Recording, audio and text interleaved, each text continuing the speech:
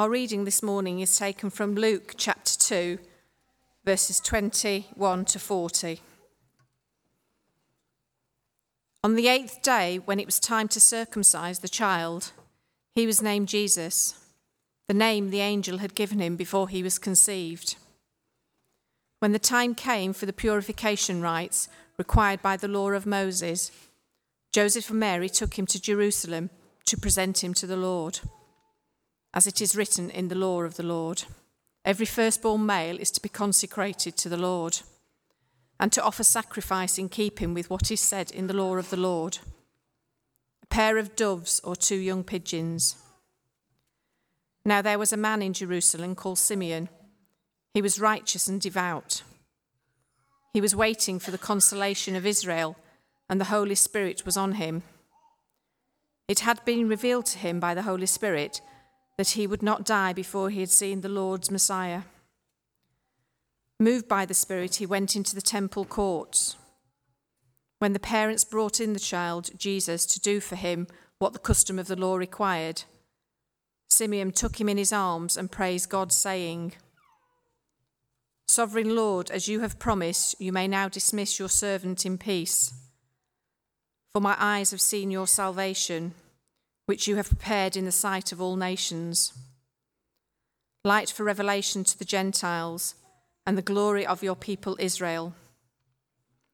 The child's father and mother marveled at what had been said about him. Then Simeon blessed him and said to Mary, his mother, "This child is destined to cause the falling and rising of many in Israel, and so to be a sign that will be spoken against, so the thoughts of many hearts will be revealed, and a sword will pierce your own soul too." There was also a prophet, Anna, the daughter of Phanuel of the tribe of Asher. She was very old. She had lived with her husband 7 years after her marriage, and then had been widowed for 84 years. She never left the temple, but worshipped night and day, fasting and praying. Coming up to them at the very moment, she gave thanks to God and spoke about the child to all who were looking forward to the redemption of Jerusalem. When Joseph and Mary had done everything required by the law of the Lord, they returned to Galilee, to their own town of Nazareth. And the child grew and became strong. He was filled with wisdom, and the grace of God was on him. This is the word of the Lord.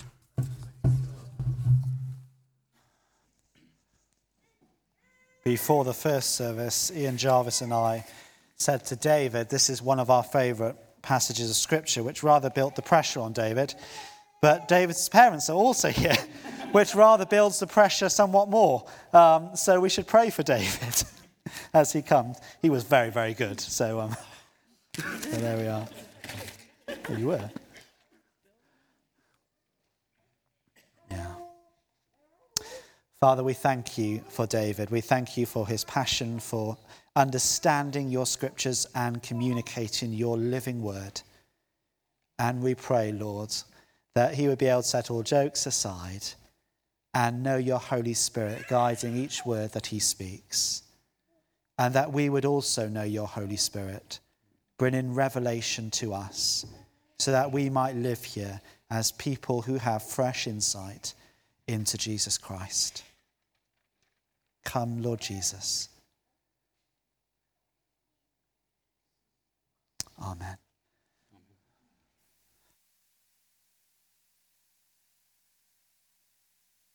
Morning. Good morning. Has anybody seen the film The Blues Brothers? Anyone seen The Blues Brothers? A few of you? Yeah? Cool. It's a very silly film, starring Dan Aykroyd and John Belushi, about 2 brothers who get out of prison and discover that the convent school which they've grown up in is in danger of closing. And they decide they're going to, they're blues musicians, and they decide they're going to hold a benefit concert to raise money for this convent school. And along the way, they meet Aretha Franklin, who sings R.S.P.E.C.T. to them. They meet some Nazis who they punch in the face. They meet Cab Calloway, who does a brilliant version of Minnie the Moocher, and it's all very, very, very silly. But all the way through, they keep on, every person they meet, they tell the same thing to? People who've seen it, can anyone remember what that thing is? They got it at the 9:30 service. We're on a mission from God, yes. They keep on saying every time someone tries to get in their way or questions what they're doing, they say, you can't stop us. We're on a mission from God. And this passage and what I want to talk to you about today is about a mission from God that we're all on. Every good story has a beginning. So to begin at the beginning, God created the heavens and the earth. He created a garden where people would live in a close and loving relationship with him, and then people, by their own actions, excluded themselves from that garden and from that relationship. And so the mission of God begins, and the mission of God is to bring people back into that relationship. God chose a family. He chose the family of a man called Abram, who was later called Abraham, and his wife. And he chose them to start this mission. They had a son, and their son had a son, and their son had a son, and their son had a bunch of sons and one daughter. And that family went and lived in Egypt. And many, many, many years passed, and they grew this family into a people of tens of thousands of people, but a slave people in Egypt. And God, after they had grown into this great nation, he freed them from their captivity in Egypt, and he led them out into the desert, where he gave them laws which would help them on their mission. Because this family had the mission, and now it was the nation's mission. And so he gave them laws, and he led them through the desert and led them to a land and gave this land to them. And that was going to be their base of operations, and that became the country of Israel. And some more time passed, and God gave them kings, particularly King David, who was kind of remembered as being the preeminent king of Israel, and his son Solomon, who built the temple in Jerusalem, the center of worship, where God would come and dwell, and then everyone, all nations would be able to see that this was the place where God lived and would know that that was where they could come if they wanted to be in relationship with God. And they looked in the law and they found guidance for how they were to conduct worship in the temple and rules for their priests. And so the mission, the base of mission was established. But sadly, the people strayed from their mission. And so God raised up prophets who spoke with God's voice to call the people back to the right worship of God and back to this mission to be a light to all nations. And the people strayed again, and the prophets called them back, and they strayed again, and the prophets called them back. And they strayed again and again and again and again. And in the end, like a parent must with a child, God punished the people. And he took from them their land, and the temple was destroyed. And they went off into captivity once more. But God did not forget them. He continued to speak through the prophets, and he told them that there would be a time where they would retake the land and they would rebuild the temple. And we read about that in the books of Ezra and Nehemiah, which chronologically, they're in the middle of the Old Testament, chronologically they're at the end. And the prophets also spoke of a future person who would come, who would sit on the throne of David and would restore the mission of Israel. And Israel would once more be a light to the nations. And then the prophets fell silent for hundreds of years. And the people waited, and they waited, and they waited, and they waited. And then one day, a very young couple brought a little boy, little baby, to the temple to be dedicated. And that boy was Jesus. And Luke, in his presentation of these events wants us to be aware of all that history. I sometimes joke about sermons that every sermon, rightly told, begins at the beginning of Genesis and kind of works up to wherever it is the passage is.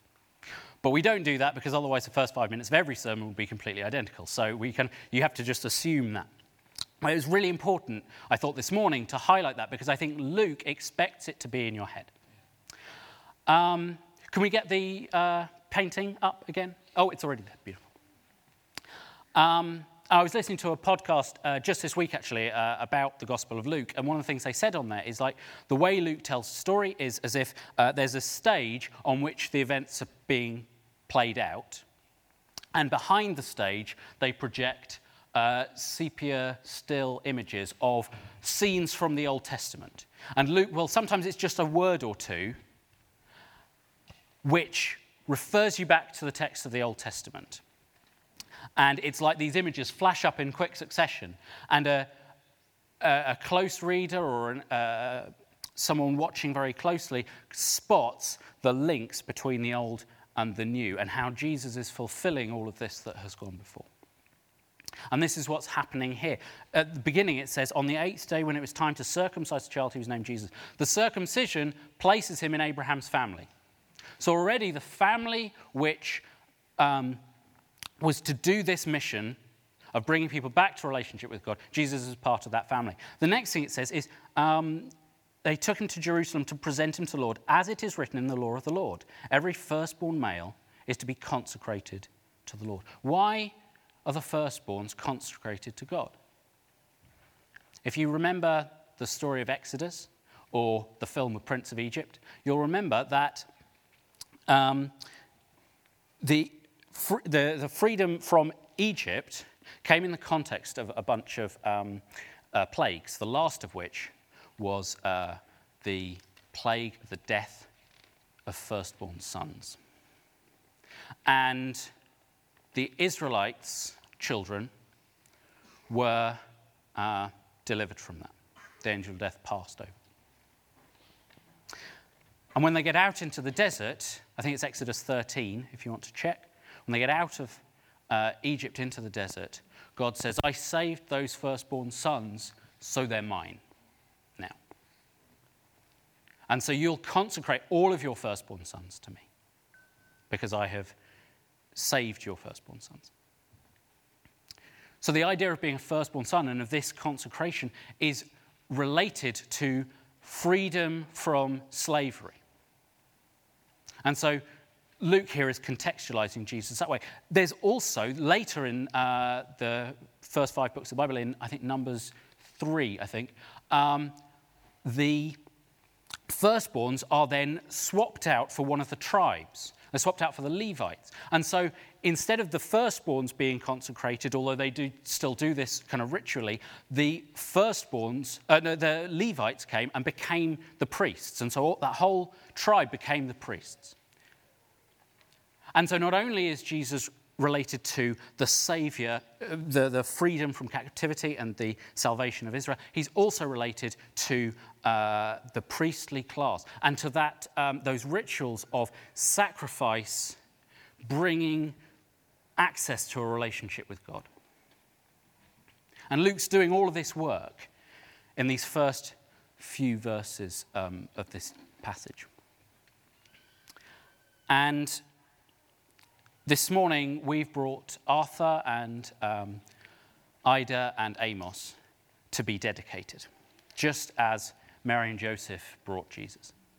And obviously, in the run-up to this, knowing that Arthur, my son, was going to be dedicated, I've been thinking a lot about what this means to me as a parent.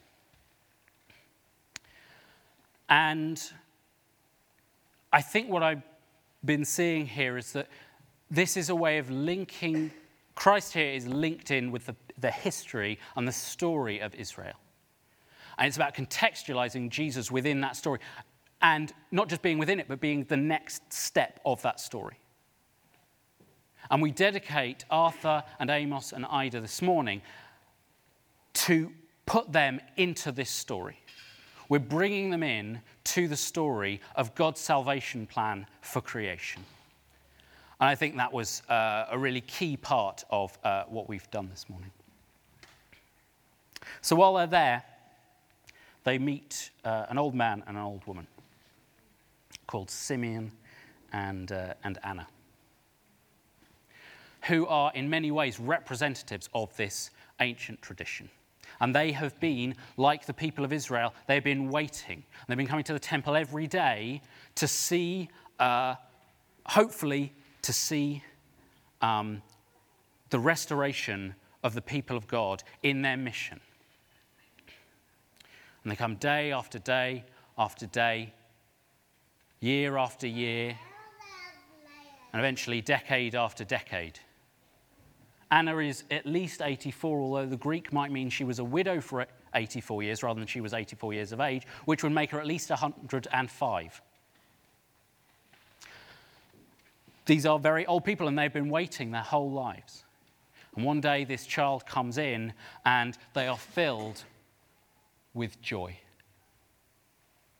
Because they realize that the thing that they and the people of Israel have been waiting for,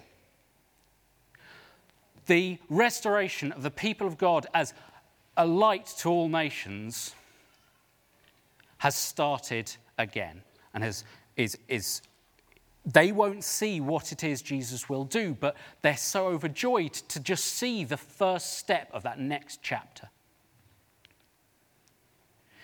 And we celebrate this morning because Arthur and Ida and Amos are our joy for today. Amina's right there in the front row, and I hope that's not. And parenting's, difficult, but it's also, you ask any parent when they're complaining about things their child has done, if you say, would you swap it out for not having the child? The answer is always the same. It's no, because our children are our joy for today. I prepared a 90-point presentation about why Arthur is my joy, but I think we're a little low on time. The dedication's overrun, so I'm going to have to leave that one. Also, I think parents' joy in their children tends to be out of proportion to other people's joy in their children. But children are our joy for today. They are the inheritors of our past, and they are our joy for today. And then Simeon and Anna, who are both empowered by the Holy Spirit as prophets. And the Holy Spirit is very closely related to prophecy and the mission of the prophets. And Jesus, in his baptism in the next chapter, will become empowered by the Holy Spirit, which is so associated with prophecy in the Old Testament. And these two are empowered by the Holy Spirit, and they begin to prophesy. It's not just about the past, it's not just about today, it's also about the future. And they say, Anna, we don't hear what she actually says. There's no direct speech. But you see that upwelling of joy in her. This baby comes in, and it says, coming up to them at the very moment, she gave thanks to God and spoke about the child to all who were looking forward to the redemption of Jerusalem. And it's like she sees this child, and she comes over, and she's so happy, and she goes out into the temple courtyard and into the city beyond, and she's like, I've seen him. The one we've been waiting for. She's so old, but she's seen the salvation of Israel come at last. She's so happy, she goes and tells everyone. We get a bit more of Simeon's direct speech. He says, Sovereign Lord, as you have promised, you may now dismiss your servant in peace. Because he'd been promised that he wouldn't die until he saw the Saviour of Israel. For my eyes have seen your salvation, which you have prepared in the sight of all nations, a light for revelation to the Gentiles, and the glory of your people, Israel.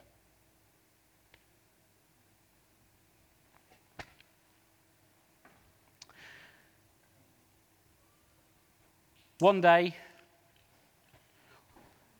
all of the adults in this room, Matthew knows what I'm going to say, all of the adults in this room will be dead. That caused quite a stir at the 9:30 service with our older members. Although, as I said to them, it shouldn't be a surprise to anyone. That's, one day we will all be dead. And our children will continue the work of God beyond where we can take it.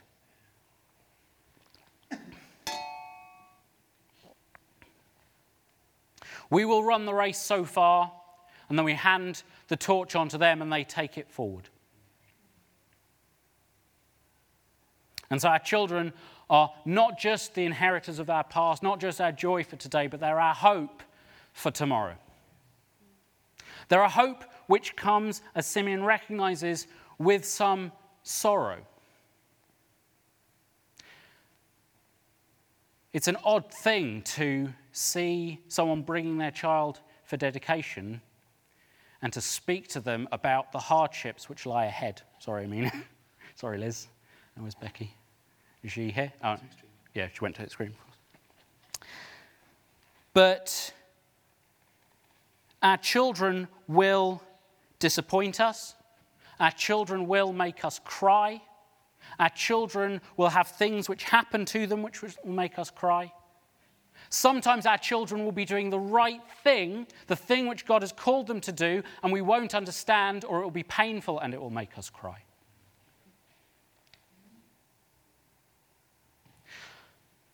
But they're taking the kingdom of God forward. And so even in that sadness and in that hardship, it's our hope.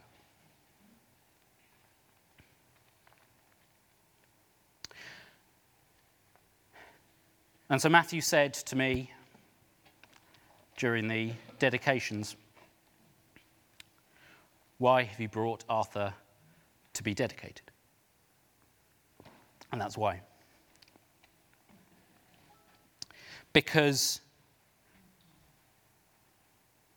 the torch which Christ took up here and in his ministry, which Anna and Simeon passed on to him, he passed on to his disciples. And his disciples passed it on to St. Paul. And St. Paul passed it on to the early churches that we meet in his letters. And they passed it on to the early Christian martyrs who endured unimaginable torture and punishment just for being Christians. And they passed it on to the scholars of the Middle Ages who sat by candlelight in little monastic cells coming up with theology which we still use today.